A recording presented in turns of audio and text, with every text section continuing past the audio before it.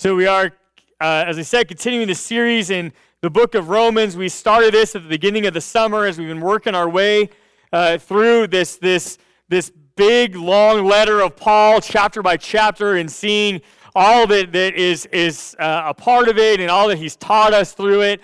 As we have studied this Apostle Paul, and many say his best work but it's the most foundational letter that Paul wrote. And as we know, he wrote more than half the New Testament, and we see all these different letters. And again, the book of Romans is a letter he wrote to the church that was in Rome. And again, they dealt with all kinds of different things in their culture. And we saw in the first 8 chapters, the first half of the book, he addressed the way of salvation. And he talked about how we are saved, why God sent Jesus Christ to this earth, and again, how we receive him as our Savior, right, as we believe that he was the Messiah, right, he lived a sinless life, died on a cross, rose again on the third day, and that we are saved through grace by faith. And we saw this again, and it all culminates in chapter 8 of Romans, where we saw some just foundational, truths of our faith with several even popular memory verses in chapter 8. And then we move into the next section of the letter, then in chapters 9 through 11, and we saw there's a little subsection here when Paul gets very personal and very practical. Okay? And he reiterates this way of salvation, and it all culminates again in this kind of 3-chapter section. And then last week we started the final section of the letter with chapter 12. Okay? And he starts with chapter 12 in this final section with the first 3 verses, as he starts describing the spiritual journey that we are on as believers and as committed followers of Jesus. Now, he continues in this theme that he started in 9 through 11 in being very personal and very practical. I said, but instead of now from the way of salvation, how it affects our day, now he moves on to how it affects our daily life. Okay, and what will our daily life look like as we move forward in our faith, right? As we journey forward. And again, he addresses several different life topics and gives us a direction on how to navigate through the ongoing transformation as we journey forward in our faith. As I said last week, the first 3 chapters of 12, he talks about the transformation that we receive as we continue to grow in our faith, right? That he changes the way we think and transforms us into a new person. Gives us these, and then we see the rest of chapter 12 as he talks about the first life topic, which is church life. And we saw last week, again, that we interact, he calls to be a part of a church, to interact as the body of Christ. That he describes us as a member of the church, not like a member of a country club, but yet a member of a body. Right? That we are a functioning part. We're all different, right? Just like the different parts of our body do different functions, but yet they're all important. They're all needed, and we're all supposed to work together as the body of Christ. And he addresses a few different things about church life and even about viewing each other with love and with grace and forgiveness and not taking revenge. And I go, none of us really understand why he addresses revenge in church life. I know that doesn't make any sense to any of us, right? But again, we see, again, these things he gives us about church life. And now today, as we continue on our study of Romans, we're moving on to Romans 13. Okay, and so Romans 13 is going to be our text for this morning. So if you have your Bible with you, I invite you to open with me to Romans chapter 13. If you don't have your own Bible or don't have it with you today, there are Bibles that you're welcome to use in the seat pockets, and you can grab one of those. And again, notice on the outline in the bulletin is the page numbers where you can find this passage in those Bibles. And so as we look at that, we're going to start off in Romans 13. Our first section is verses 1 through 7, and where we see Paul address life topic number 2. So again, 1 was last week in church life. Life topic number 2 is authority figures. And so again, what are we supposed to do as followers of Jesus, right? And with the authority figures that are in our life and the structure that have been put in place. So we're going to, again, first read verses 1 through 7. So Romans chapter 13, starting at verse 1. Where it says, everyone must submit to governing authorities, for all authority comes from God, and those in positions of authority have been placed there by God. So anyone who rebels against authority is rebelling against what God has instituted, and they will be punished. For the authorities do not strike fear in people who are doing right, but in those who are doing wrong. Would you like to live without fear of authorities? Do what is right, and they will honor you. The authorities are God's servants sent for your good, but if you are doing wrong, of course you should be afraid, for they have the power to punish you. They are God's servants sent for the very purpose of punishing those who do what is wrong. So you must submit to them, not only to avoid punishment, but also to keep a clear conscience. Pay your taxes too for these same reasons, for government workers need to be paid. They are serving God in what they do. Give to everyone what you owe them. Pay your taxes and government fees to those who collect them, and give respect and honor to those who are in authority. Okay, as we read these words, again, these are not the most popular words of Paul. These are not ones that we go around quoting all of the time, unless maybe you're in a position of authority, right? But but as we read these words and this advice about how do we do life in this area of authority, we see Paul gives us several different things that we need to keep in mind as we do exactly what it says from the very first line, right? Is to submit to the authorities in our life. Hey, now, the first thing we need to understand, even in these first few verses, we see that Paul establishes that authority and structure are God's idea. Okay, authority and structure are God's idea. It's put there by God. As we know, God created this world. He created us. He created the way that this all works. And God created authority and structure as a part of his creation. Now, as we look through Scripture and look at the character of God is the God of details, right, and of structure. In fact, if you look through the Old Testament and you see the way that he dealt with the Israelites and different things, whether it was instructions on what to do next or even what to build or how to build it, it's very, very detailed. And God built this structure into what he told them to do, and the same God that they served and worshiped is the same God that we serve and worship. And he is the God of details and a God of structure. And as we see that, right, Paul establishes that this authority and structure that we see in our world is put there by God. It was his idea. He created it. And with that in mind, we realize that all of us, no matter where we are in life, have different levels of authority in our life. Now, again, the kind of first context, obvious context of this passage is government authority. Now, I would say is that he speaks to far more than just government authority, especially in these first few verses. He established, because we all have many different levels of authority in our life. Now, these levels of authority and the structure that we have in our life tend to change in the different phases of our life. Right? I mean, think about our childhood and think about as a child, we have certain authority figures in our life we're surrounded by it a lot, right? In fact, we're kind of at the bottom rung of the authority of this world, right, as kids. And as that phase of our life, we know the first and foremost authority in our life is our parents. And again, God gave us our parents, right, and it's a part of his design as we grow up. And yet, again, parenting is a hard job.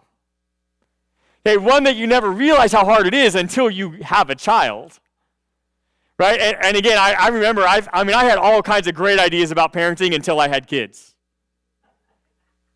Right? And then all of a sudden you realize that, wow, there's a lot that I didn't know, right? Or whatever. But again, as a parent, you're the natural first authority within your kids' lives. Okay, now even as kids, again, we grow up with our parents, right? And again, God designed it that way. We're supposed to have that authority and structure in our life because it's good for us. Right, but not just as kids. Again, it seems very obvious as a kid where you kind of land in that, right? You have your parents, then they have their teachers, right? And the different authority figures in their life. And as kids grow up, right, they start to change where they start to, in your life, again, the phase of your life start to change. And where you have more authority over your own life, right, as you grow and as you move into new phases of life. But yet, we all have a level of organizational leadership and authority in our life. As a kid, we see that in an organization like the school system. And like I said, the schools are all just starting up for this fall, and there's a structure within the school system, right, of teachers and of administrators and principals and district officials. And there's this hierarchy, right, of authority within the school system. And obviously, as kids, they know that, right? And they live into that as they go to school. But even as adults, right, we are involved in several different organizations, right? And there is a certain structure of authority that is built into that. Think about your job or your career, right? There is a structure of authority there, right? You have your direct supervisor, then you have, these levels of authority, right? Depending on the company or organization you're a part of, right? All the way up to the very top. Right, same is true even within the church. And I think as the way the church is structured, we have different levels of authority, right? And with whether it's the pastor and the board and our denomination or movement, and like all of those kinds of things, right? We have these structures of authority that are built into our lives in these different organizations. Now, also though, as an adult, and the typical phase of life for an adult is we grow up and we get married, right? Just the scripture tells us we leave our parents and we are united to our spouse. Right? Now, again, we see in that, right, that God does that marriage. Again, that was God's design and his idea, and we get, bonded to that person. And with that spouse, as to say, is that our spouse naturally has a level of authority in our life. Now, even as an adult, and that is we voluntarily give that to our spouse. Right, and we give them now to say, right, as I'm married to Maureen, and again, I voluntarily give a certain level of authority to Maureen in my life. Right, and I value her voice and her opinion. Right, just as she also mutually, voluntarily gives that authority of me into her life. And so I don't mean to offend you at all, but to say is that Maureen's opinion is more important to me than yours is. And it should be. Right? Because we're married, we're bonded. That was God's design, right? And when we see those things built into our life. Now, even if you're not married, it doesn't mean that you don't have those authority parts of your life, even as an adult. We all have these different areas and ways, again, that we continue to move through life. And then we have what seems more obvious, and even in probably the original, a lot of content that we first think of when we read this passage, and that is our government authorities.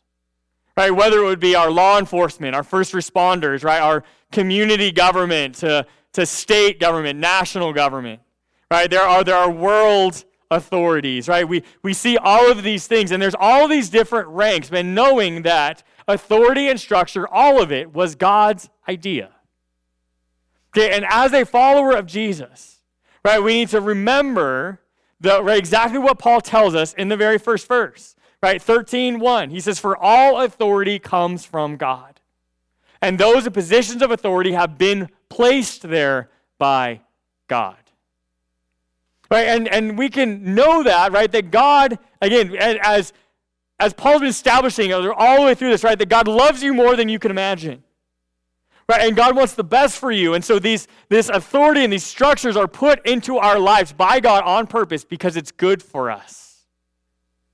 Okay, to know that we have an authority that we submit our lives to. Okay, now as we realize that, then we move on to these next verses in verses 3 through 5, where Paul talks about the difference between submission and fear. Because those are two very different things, and he addresses both of them as he talks about this God-given structure and authority. And which is the next lesson we learn, and that is that submission to authority is not the same as fear of authority. Okay, submission and fear are two different things. Okay, submission means that even if I do something wrong, I know that whatever consequence I receive, it's going to help me to be better. Submission to that means, one, it would start by saying I would submit to the authorities and the rules and the boundaries that is given to me by authority figures. And if I break those, then I will then submit to the consequences that naturally come. Okay, now if I fear authority, it really means that I am trying to avoid consequences as much as possible. Okay, and I really don't fear authority at all. What I really fear, if I'm fearing authority, is I'm fearing getting caught. Right, which is exactly what he alludes to here. He says, if you're not doing anything wrong, you have no reason to fear. Right, he says these authorities and these structures are set in place to give you boundary markers to live within. Because structure and authority are good for you. And if you're afraid of it, it's because you're trying to go around that authority. You're trying to do something you're not supposed to do. What you're really afraid of is getting caught. And if you are fearing that authority, if you do get caught, right, then all you do is you complain and push back on whatever consequences are given to you. Because, again, I'm not really fearing the authority at all. I'm actually fearing getting caught and being fear of those consequences that I don't want to live out. Right? And there's a big difference between submission and fear. You know, as we realize that, again, it all goes back to the fact, right, that authority and structure are God's idea and that God loves us and it's going to be good for us. Many of you know that I spent many years in youth ministry before I moved into leading this church. And as a part of our youth ministry structures, we had small groups. And so we had small group Bible studies. I had a group of high school guys that I met with every week. They'd come to my house on Sunday evening, and we went through a Bible study thing, and we, prayed for each other and kind of worked through these things. And there was one year I had junior and senior boys. And so these boys were, they're typical male teenage guys, right? And I mean, they could all drive, and they had a certain level of freedom within their life. And this group this year, I had one guy in my group that every Sunday night he'd show up, we'd sit down and like, what's going on? And every week he would tell us about how frustrated he was with his mom and how she just was on and riding him all the time and on his back, he was just frustrated and all these kind of things, and just week after week. In fact, it started to even become kind of a running joke within our group, right? Like we'd sit down every week and be like, all right, tell us this week, like what's, how horrible is your mom, right? Like whatever. And finally, as this just happened week after week after week, and then one week we were sitting there and he's telling me this, and I was like, and I looked at him, I was like, hey, you know what? I have something let's just pause for a second. So I think I have an idea that I believe would have 100% success rate on getting your mom off your back. Right? And he's like, what, really? Like, and all the other boys kind of, they're like, what, really? 100% chance? I'm like, 100% chance to get your mom off your back for good. Right? And of course, they're all like, what? I'm like, stop doing stupid stuff. Right, and I got, the dog head tilt confusion look at, like all the boys are looking at me. They're like, what? Like, I'm like, I guarantee you that would work. Right, if you stop going around her, just submit to her authority, stop trying to get away with everything, I guarantee she'll let off. Right, and again, they're all looking, and this was like huge light bulb going on for these boys, and it's like, just submit to the authority in your life. I guarantee it will work. Right? Which is exactly what Paul tells us. He's like, again, do you fear authority or do you submit to it? Because there's a huge difference between fear and submission. Right? He's trying to get us to realize that if you're spending your time fearing authority, it's because you're trying to get away with something. Right? Fear of authority is actually the fear of getting caught. And yet submission to authority is knowing that it is a safety net in my life designed to help me. And then Paul gives us the results if we truly submit to the authority figures in our life. He said, whether that's your parents or whether that's your boss or whether that's whoever it is in your life, if you truly submit, the results of submission he gives us in verse 5. He says, so you must submit to them not only to avoid punishment, but also to keep a clear conscience. Again, he tells us there's these two natural things that will happen in your life if you submit to authority. One is you won't be punished. Is that if you don't break the rules, you won't be punished, right? Or whatever that would be. No punishment. But the other one, and that one's fairly obvious, but the other one he also says is a clear conscience. Now, this is huge in our life. Because to live a life with a clear conscience is to live in freedom. And to live in joy of what's really happening around us. And you start to see the world completely differently with a clear conscience. Again, it was several years ago. I was working with a guy, he was a friend in my life that had gotten caught up in pornography. Okay, and I was working through some stuff with him and working through some counseling things and some Bible studies, and we were working through the process of healing from this horrible sin of lust. And I remember as we were working through that, there was a point where he started to feel the freedom that came from that bondage of that sin. And I remember he told me, he said, I never realized how much guilt I was carrying around all the time. It was this constant fear of like, what if my wife finds out, or what if this, or what if that, or what, he's like, I had this, it was this constant weight on me all the time. And he's like, I never realized how much it was affecting every other area of my life, right? Until he started to truly feel the healing and the freedom, right, of being let go of that habitual sin. Right? A clear conscience is a huge deal. Right? And it's the natural result if we submit to the authority in our life that God has put there. And again, for him, right, a lot of that was even the authority of his spouse, and just really worried about knowing all of the ramifications that has, right, as that came out. And like I said, thankfully, again, he was able to find freedom and healing in that marriage.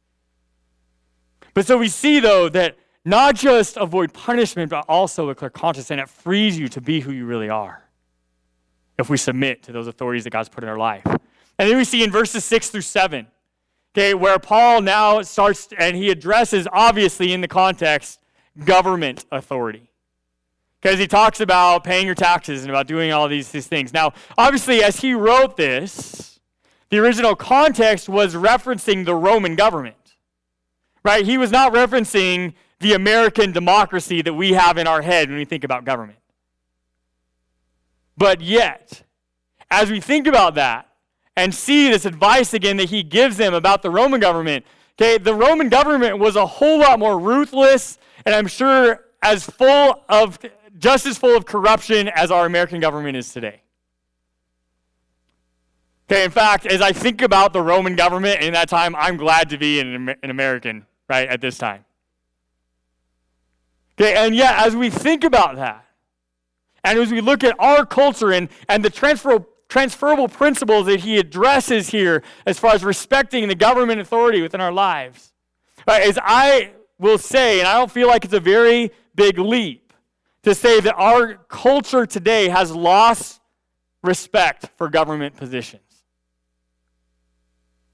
Again, I'm not making a political statement here.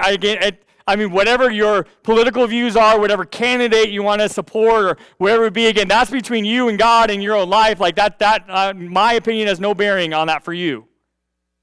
Okay, but what I am saying is that just the same thing that Paul says, right, is that there needs to be a certain level of respect for the authority and the positions and the structure that is set up in our government.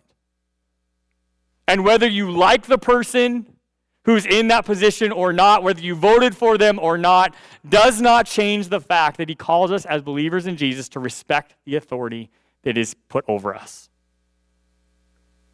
Right? And we have lost respect for not just the president, but not just the position of the president, but so many levels of our government. Respecting the office and the authority that comes with it is something we need to do because of our faith. And that's exactly what Paul says here. Okay, and so why is that true? Right? No matter who the candidate is, I'm not talking about any specific party or candidate, right? But about the position. Why is it true? Because of our faith, we need to respect that. And ultimately, it's because of the last point, and that is because God is the ultimate authority. Right? It's not the person, it's not the candidate, it's not even, right? Because go back, remember the first point, right? It's there because God put it there. It was his idea. And whether it looks like the American government or any of the other world governments at this time, right, is to say that again, we should respect the office and authority that comes with it because of our faith, because God is the ultimate authority. And just as what Paul says in verse 6, right, which is true then and it's true now, that they are serving God in what they do. Now again, I get it and I understand that many of those in our government offices today are not believers. Right? And that will probably always be true. But even if they are not believers, it does not change the fact that God exists and that God is sovereign. And that they are there because God let them be there.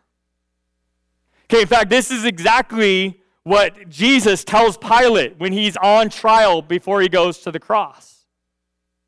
Right, again, Pilate was a Roman government official. Right, and he stands in front of Pilate, and Jesus didn't say a lot to Pilate. Pilate thought he was trying to pry things out of Jesus. And yet, one of the things that Jesus does tell Pilate is saying, the only authority you have over me is authority that has been given to you by God. Okay, and that concept was true as it came out of Jesus' mouth and Pilate, and that concept is still true today.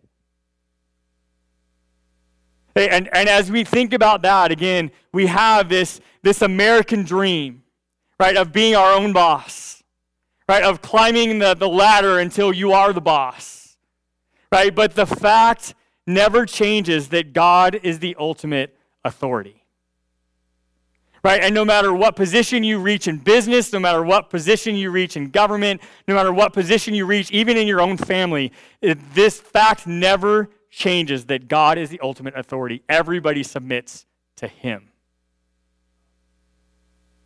Right, and as we realize that, right, he kind of puts this bow on this structure and this safety net of accountability in our life.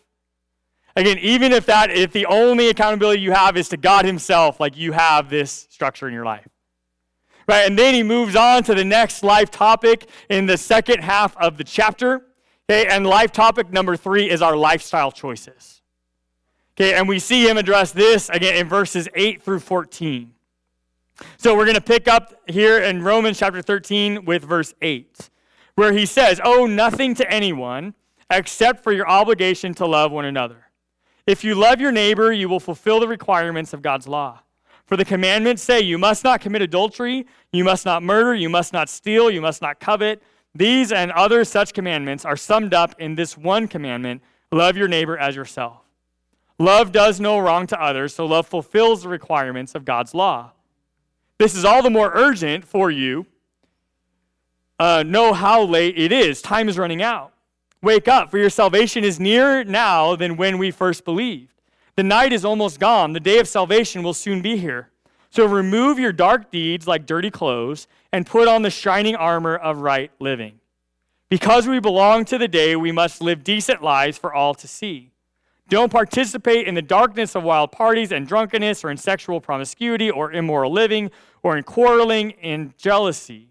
Instead, clothe yourself with the presence of the Lord Jesus Christ and don't let yourself think about ways to indulge your evil desires."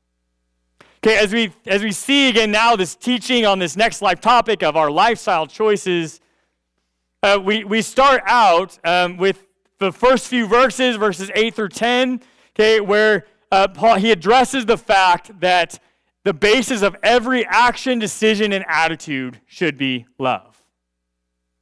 Okay, the basis of every action, decision, and attitude should be love. Now, as we say that, even as you write it on your outline, you might be thinking like, wow, that sounds really cliche. Right? Like it's all about love. Right? And even though it sounds that way, I would say that it does not have to be sappy or cheesy for you to live this out. What it really means is that relationships matter. Again, love is a relational term. Right? How do we know what love is? Because God loves us. He shows us what love is because of our relationship with him. A relationship that is possible because of Jesus Christ, right? And receiving our salvation. So as we do, what he's really telling us to do is that every action, every decision, every attitude in my life should be centered on relationships. And that's truly what we were created for.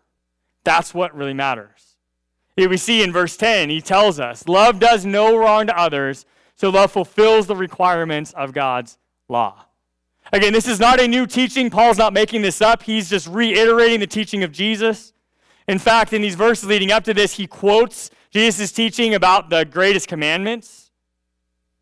Hey, we see that. And then in verses 11 through 14, we see this common theme that happens throughout the entire Bible of darkness being evil and light representing God and his holiness and his presence. Right, and then he makes the point in verses 11 through 14 that your lifestyle speaks louder than you often realize. Okay, your lifestyle speaks louder than you realize. Because if you claim to be a follower of Jesus, even if you don't claim to be a follower of Jesus, people are watching your life. People notice the things that you do. People notice your attitudes. They notice the way you interact with people. Okay? And people are watching, especially if you claim to be a follower of Jesus. They're watching. Right? And again, what is your life showing them? Okay, and many times we just go through life, and again, you can just go through life and live out your faith and not even realize that people are watching. Right? But especially even as a parent, if you're a parent, you know this. You've had this moment, right, when your kid acts a certain way and you take a step back and be like, oh my goodness, I know where they learned that. And that really stings. Right? And yet, again, people are watching, right? Even if it's not your kids, and I think you realize that, and you need to realize that people are watching. Now, I'll tell you, when several years ago in our life, we were building a new house. We were moving in, we were waiting for a house to be built, and we ended up having to live with friends for a couple months while we were waiting for our house to be finished. Yeah, in that, it was just me and Maureen and Colin. Colin was still a little baby. And we lived with one family for most of the time, and then just some things happened, and we had 2 weeks from when we had to be out of their house until we could move into our new house. And so we went and stayed with another couple from our church for the last 2 weeks, waiting for our house to be finished. And there's a couple we'd done a lot of things with, and as we got there, all of our stuff was in storage, and we would show up with our suitcases and our baby, and we're kind of like, okay, we're here, we're gonna live here. And the man of the couple, he tells me when we get there, he's like, I only have 2 rules for you for these 2 weeks. I'm like, all right. He's like, number 1, he's like, just be comfortable. This is your house as much as ours for the next 2 weeks. Just live here, be comfortable. Don't worry about just live. I'm like, all right, that's good. And he's like, and rule number 2 is just don't take the last beer out of the fridge. All right, I can live up to that. Right, and we went through that. Now, again, they're just great people. Like I said, we had 2 weeks, we got into our house, and through that, now, to say it's just, again, Maureen and I, we mutually agreed, right, that we're not going to drink. Okay, now, again, I don't have any issue if you do, okay, but just that's what we've chosen for our lifestyle. Okay, and so obviously I'm like, well, I have no problem breaking number 2, right? Like, it's just not even an issue for me. And so like I said, we moved out, we got it, and then it was several months later, okay, and this couple was preparing to leave and go on the mission field. Okay, and I remember talking with this guy and about just the process that God took them on, and again, he told me at that point, he says, hey, you know what? You guys living with us for those 2 weeks was a huge catalyst for us in getting ready to be able to do this. And I was like, what are you talking about? And he told me, I remember he was like, you know what? Before you lived with us for those 2 weeks, he said, I had never known a man that didn't drink beer before. And he said, and the fact that you never touched the beer in the fridge spoke volumes to me. And again, I had no idea. But I just lived my life. I didn't even know he was watching. Right? And yet, I had no idea that he had even noticed or cared. But just to know that your lifestyle speaks louder than you realize. And you have no idea who's watching, and you have no idea how God's going to use it. And then we see, again, in Romans 13, verses 12 through 13, when it says, so remove your dark deeds like dirty clothes, and put on the shining armor of right living. Because we belong to the day, we must live decent lives for all to see.